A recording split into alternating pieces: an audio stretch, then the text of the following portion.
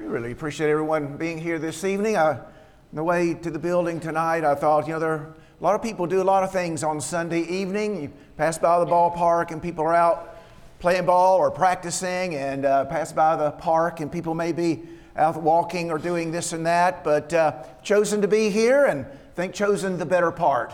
Gather together with God's people to worship, and our hope, our prayer is that our time together will be helpful, beneficial, uplifting, and just what we need to help us and equip us for the coming week.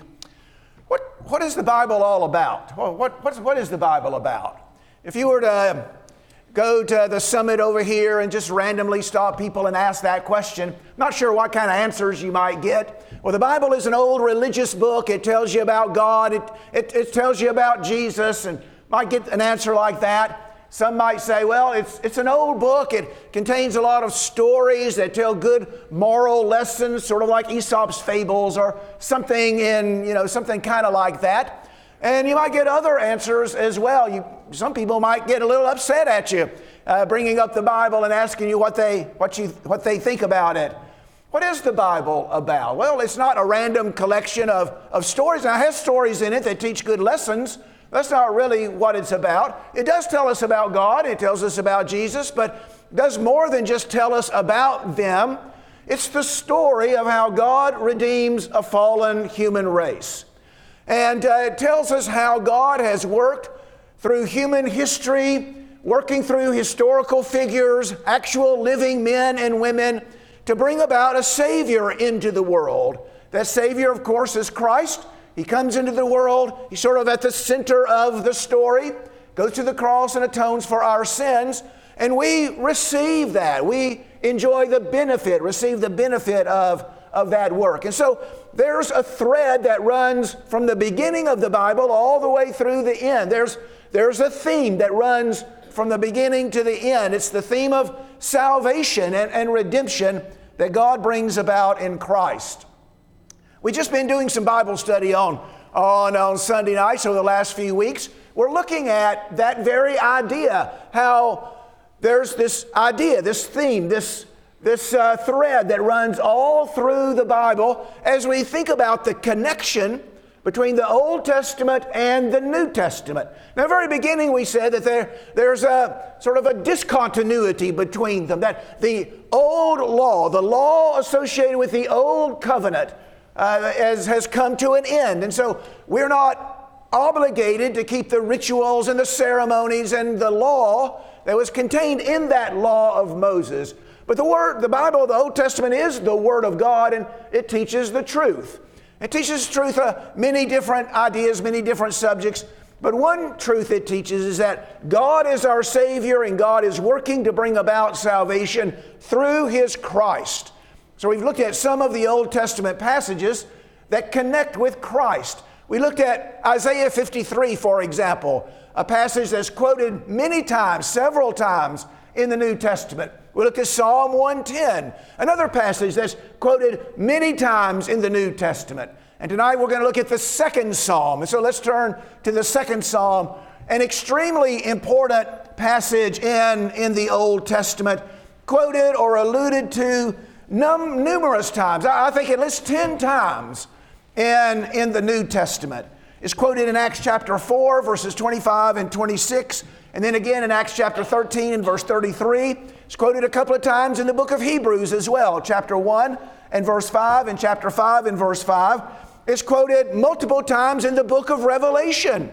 Revelation 2 and verse 27, chapter 12 and verse 5, chapter 19 and verse 15.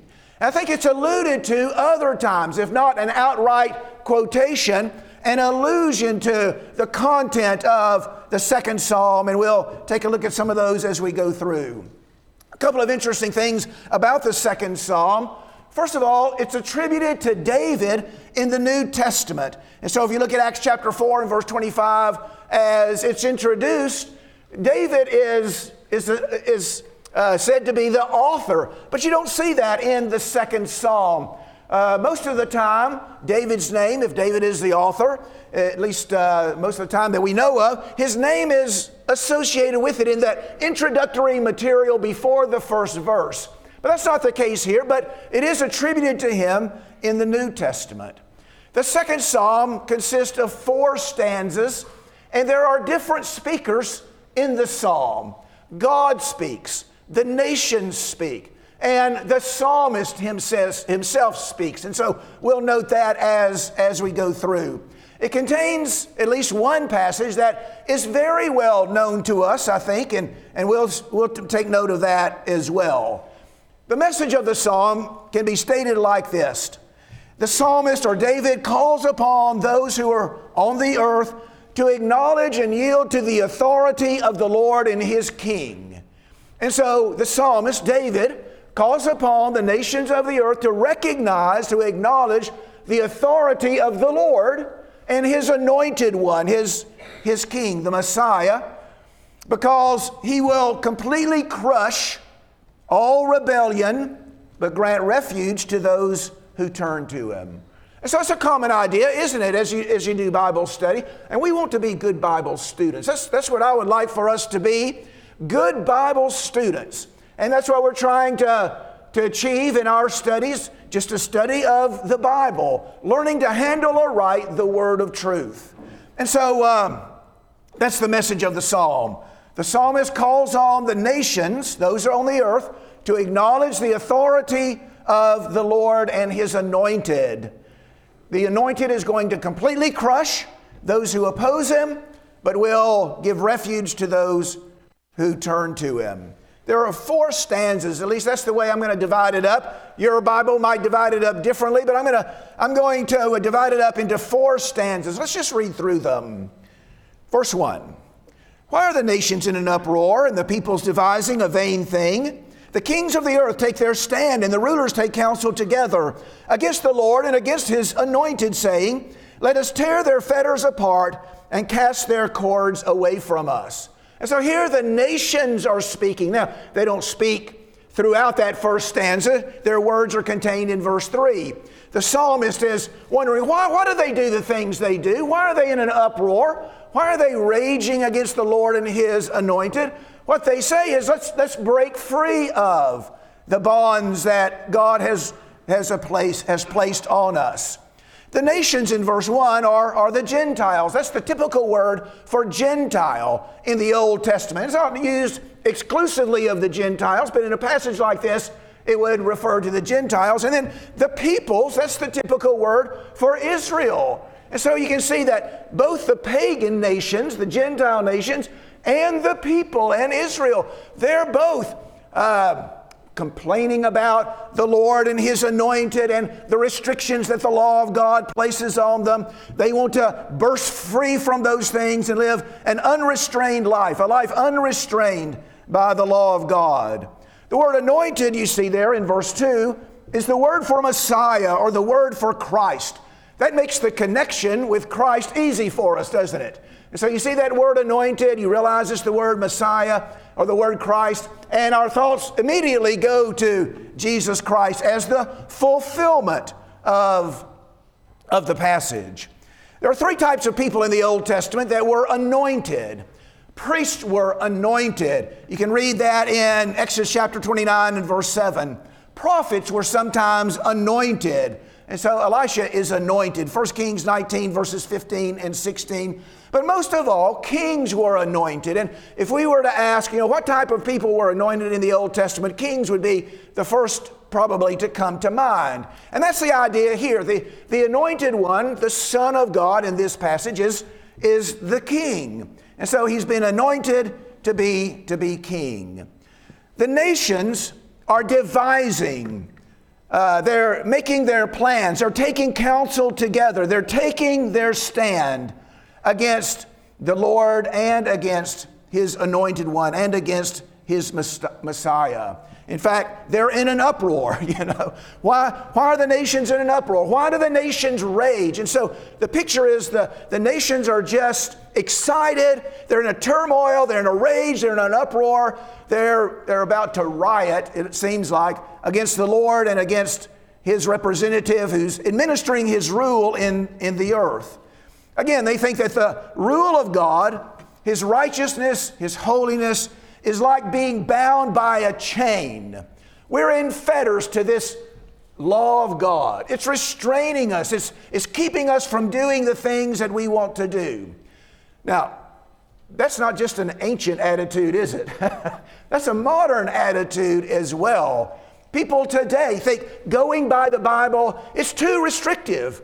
Going to the law of God as it's given to us in Scriptures, it's too restraining, it's too confining.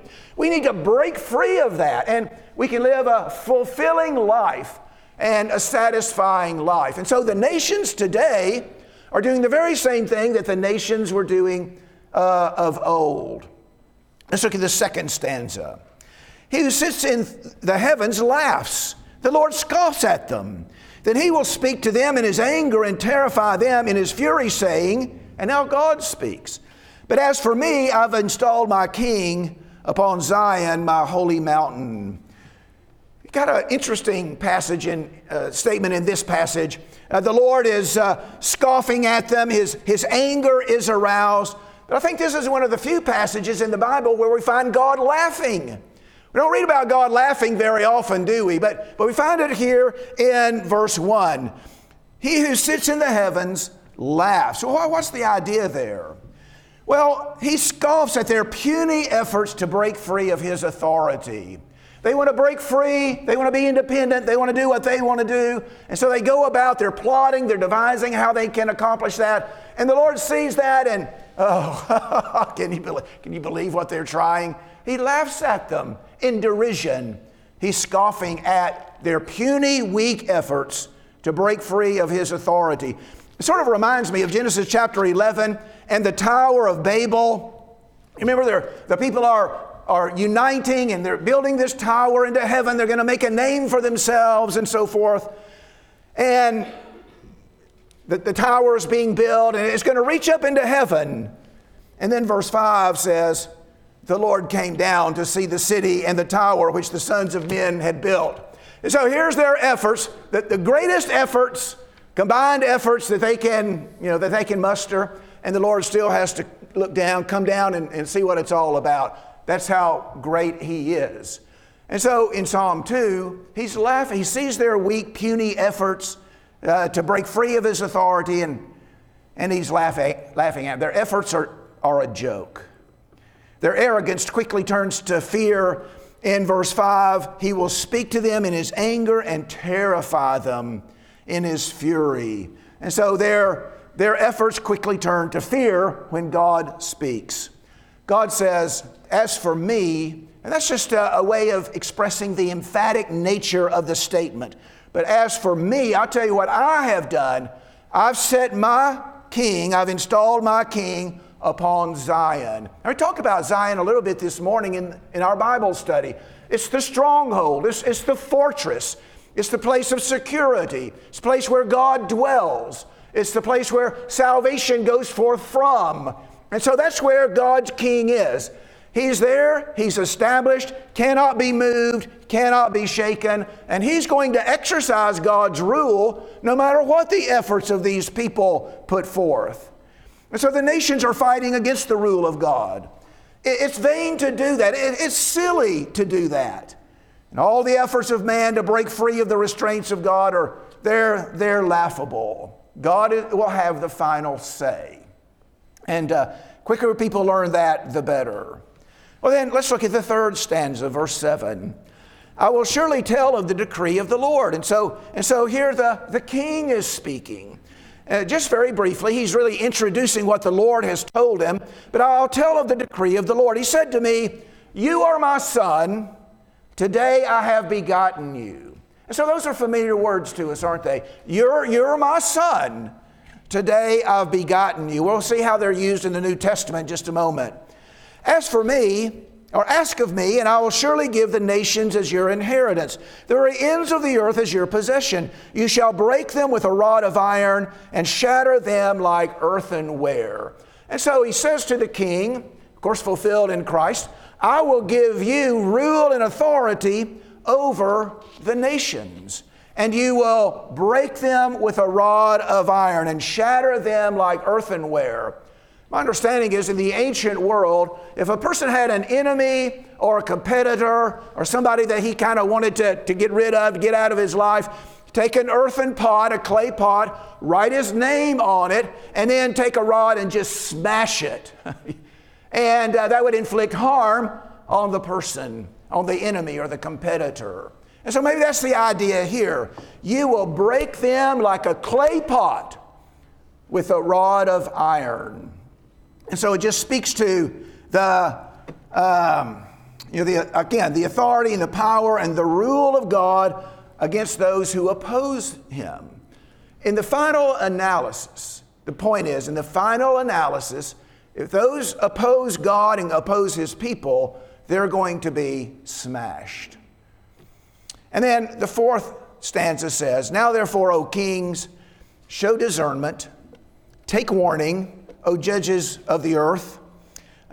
Worship the Lord with reverence, rejoice with trembling, do homage to the Son, that he may not become angry, and you perish in the way, for his wrath may soon be kindled. How blessed are all who take refuge in him." And so notice the direction that's given here. Take warning, worship the Lord, rejoice, do homage to the Son, or some translations may say, kiss the Son, but that's the idea, to do homage to the Son. In other words, recognize his authority, recognize that he's the anointed of God. Pay your respect to him, serve the Lord with fear. Instead of fighting against God and his king, acknowledge his authority and obey the king. That's in your best interest. And so he appeals to them in verse 10, show discernment, take warning. And so this is to your benefit. This would be to your advantage to stop your plotting, to stop your devising, stop your plans to throw off God's authority and yield to it and serve him. That's the best decision you can make. All right, so let's take that information and let's see how the passage is used in the New Testament. Said a moment ago, this is a very important psalm when it comes to New Testament study. So let's just take a look at how it's used. Turn to Acts chapter 13. In Acts chapter 13, Peter quotes, he's in the synagogue in Antioch of Pisidia. Remember, he's in the synagogue, so he's going to make a use of the Scriptures. So he's going to quote the Scripture. They know the Scriptures. The Jews know the Scriptures. They know this psalm. And so he's going to use Scripture and try to establish his point. So in Acts chapter 13, again, Paul in the synagogue at Antioch of Pisidia says in verse 32, "We preach to you the good news of the promise made to the fathers." And just prior to that, if you look at verse 30, he refers to the resurrection of the dead. Here, we made known to you the good news of the promise made to the fathers, that God has fulfilled this promise to our children, in that he raised up Jesus, as it is also written in the second psalm, "You're my son, today I've begotten you."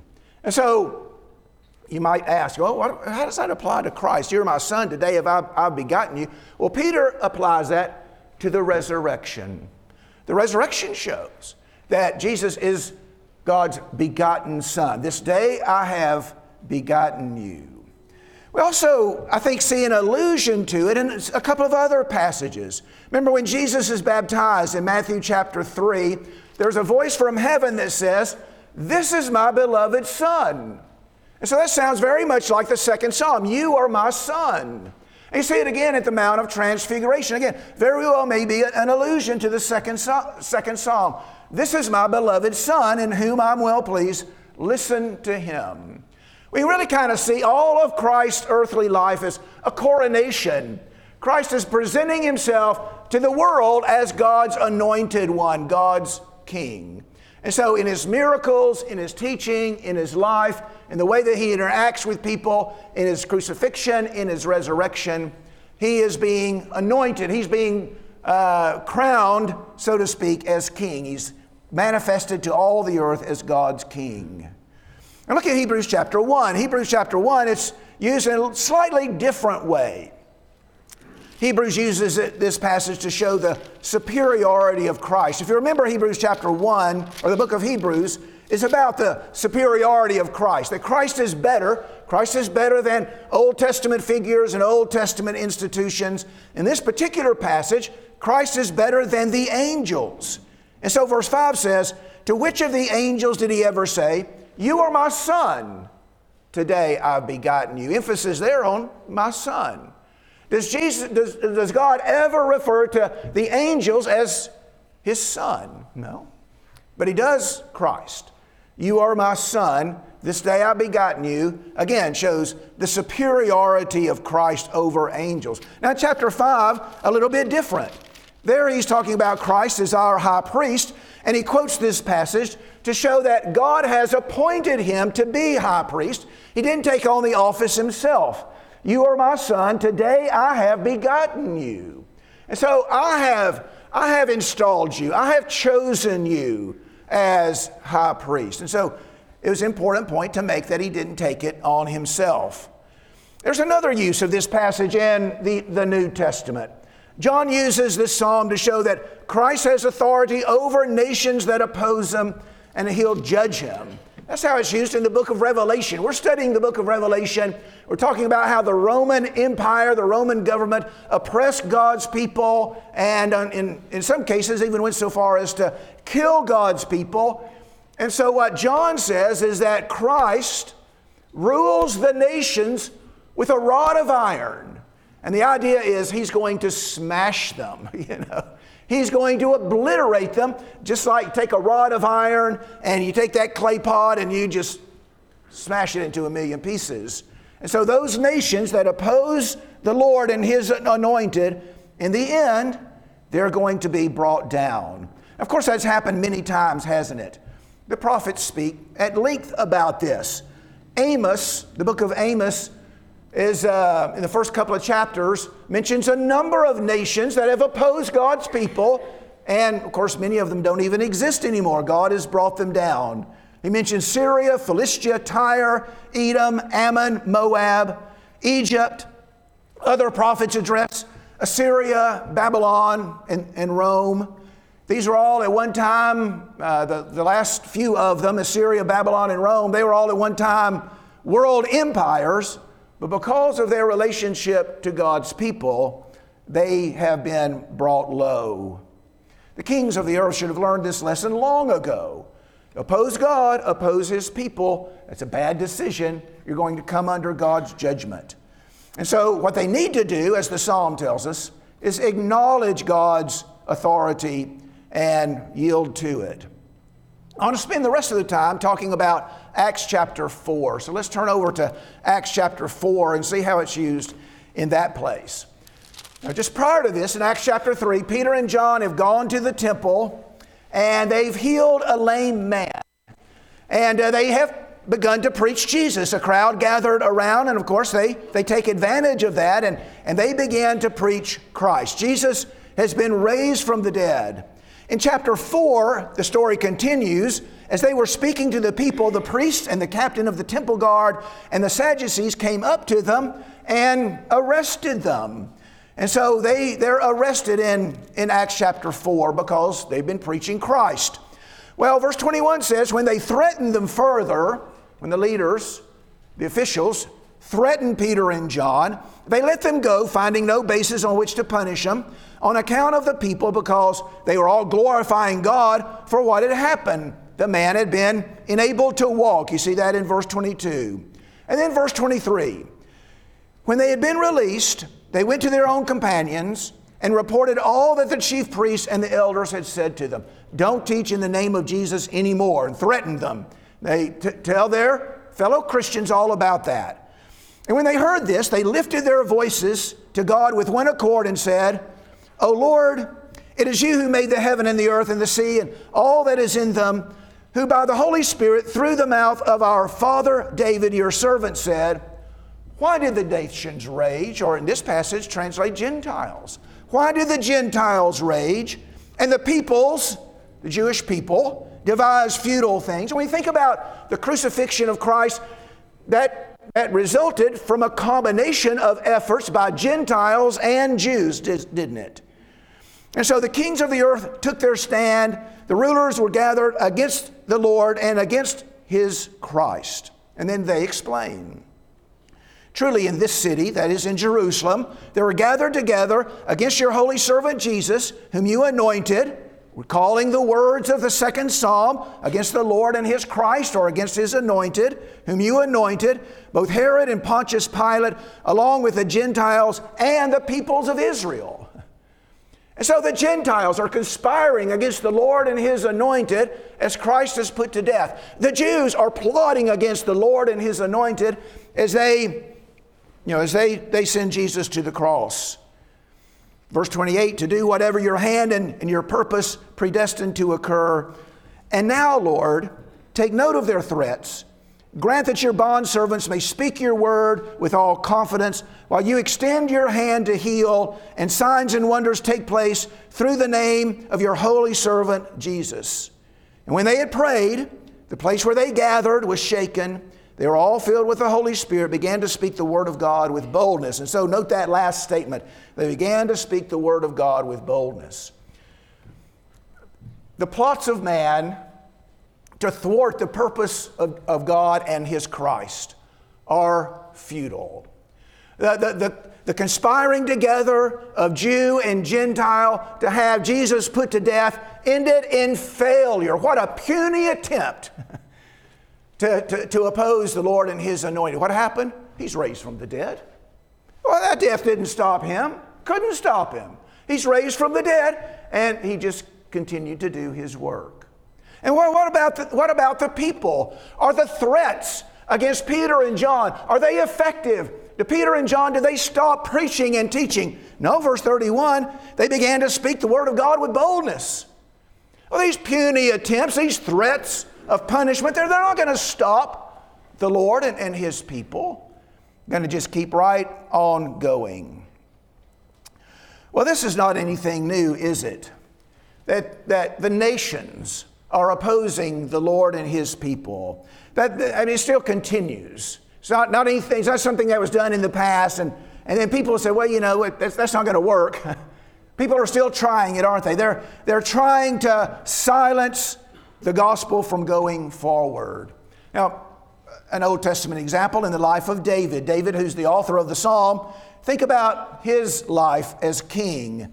There are several who opposed David's authority during his reign, and all with futility, all in vain. Saul tried to kill David, but David escaped and took the throne of Israel. Ishbosheth, Saul's son, challenged David for the throne. There was a long war between David and Ishbosheth, but David prevailed. The nations opposed David, but were defeated in 2 Samuel chapter 8. That included Moab and Syria, Ammon, and the Philistines. And maybe most well known, David's own son Absalom challenged him to the throne. David finds it necessary to abandon Jerusalem for a while, but eventually Absalom is killed. Why are you challenging the Lord and His anointed? Don't you know that that's not going to work? Haven't you learned that that's not going to work?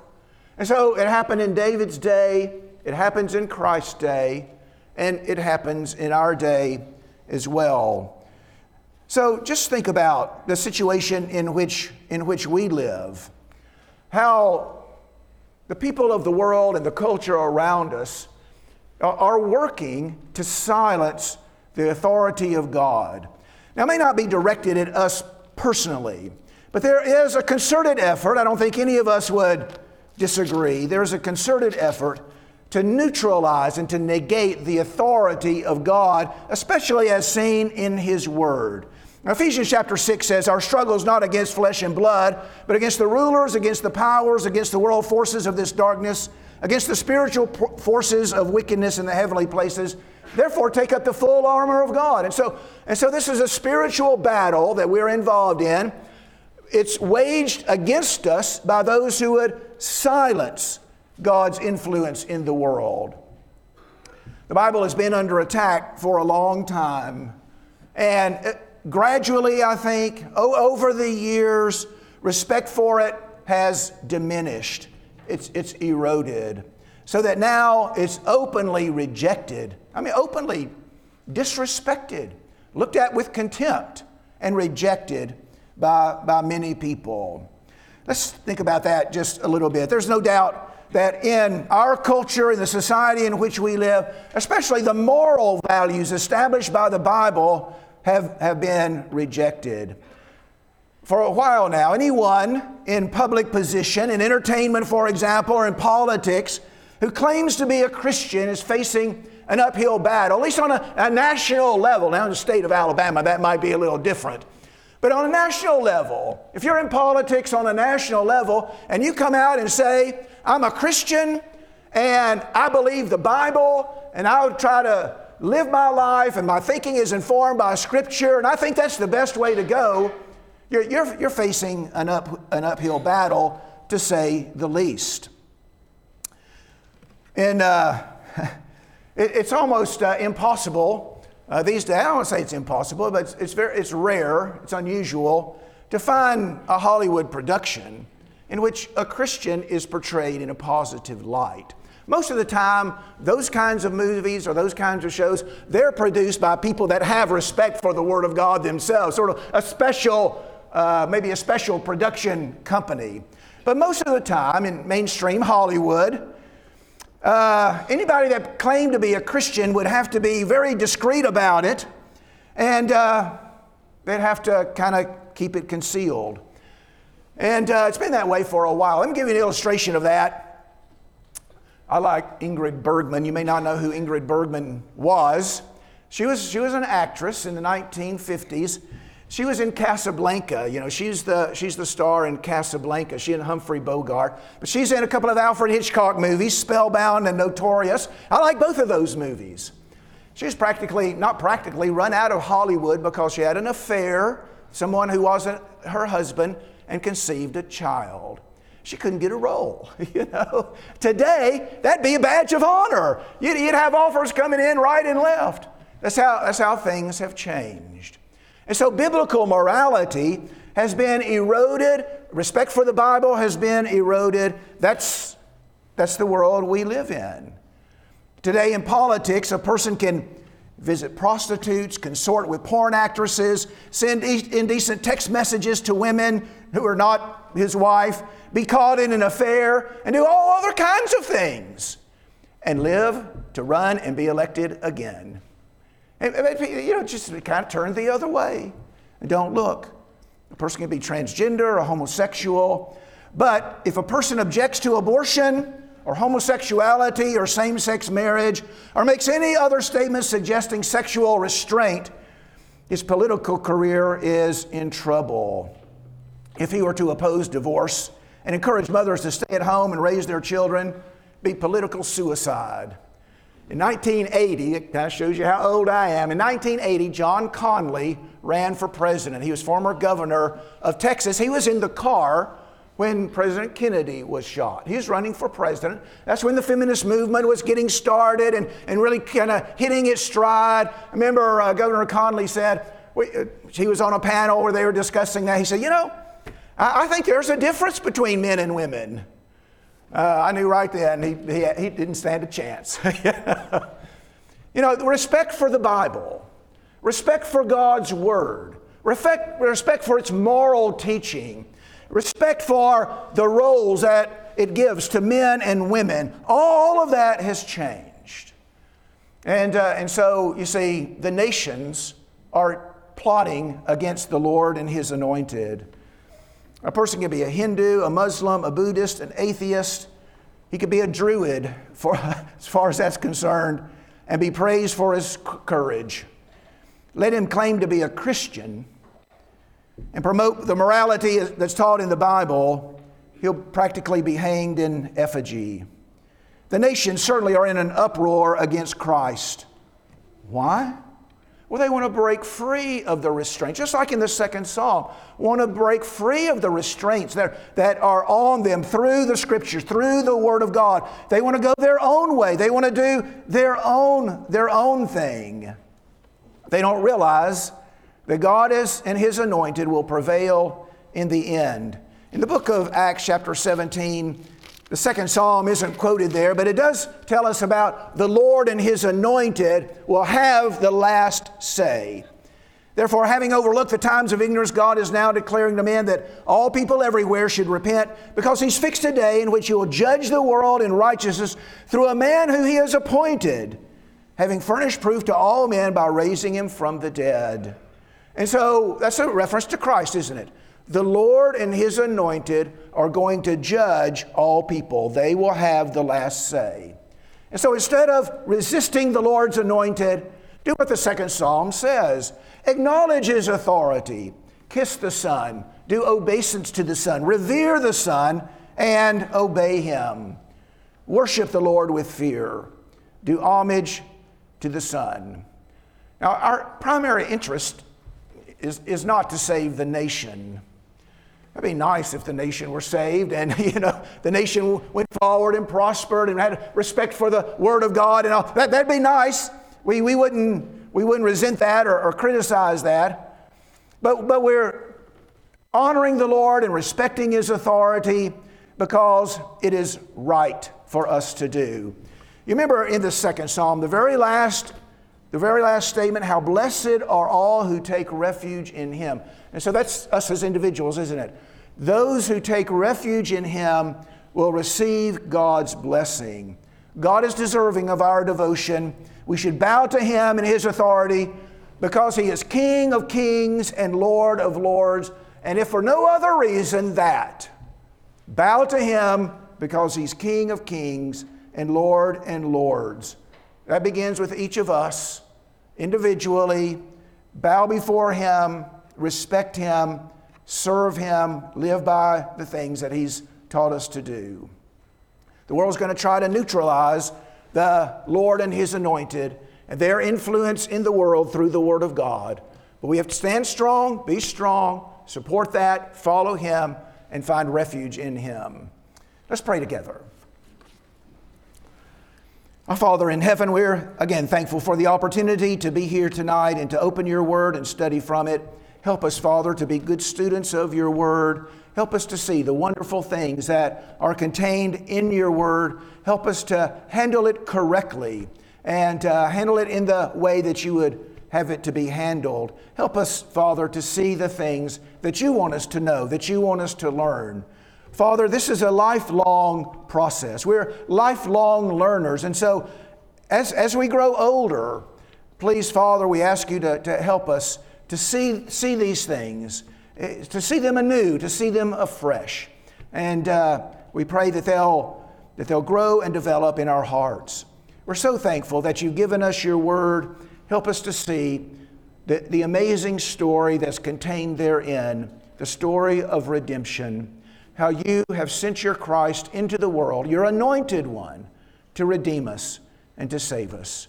Help us, Father, to recognize Him as our King, as our Lord, to reverence Him, to fear Him, and to follow Him. Wherever He goes, we follow Him.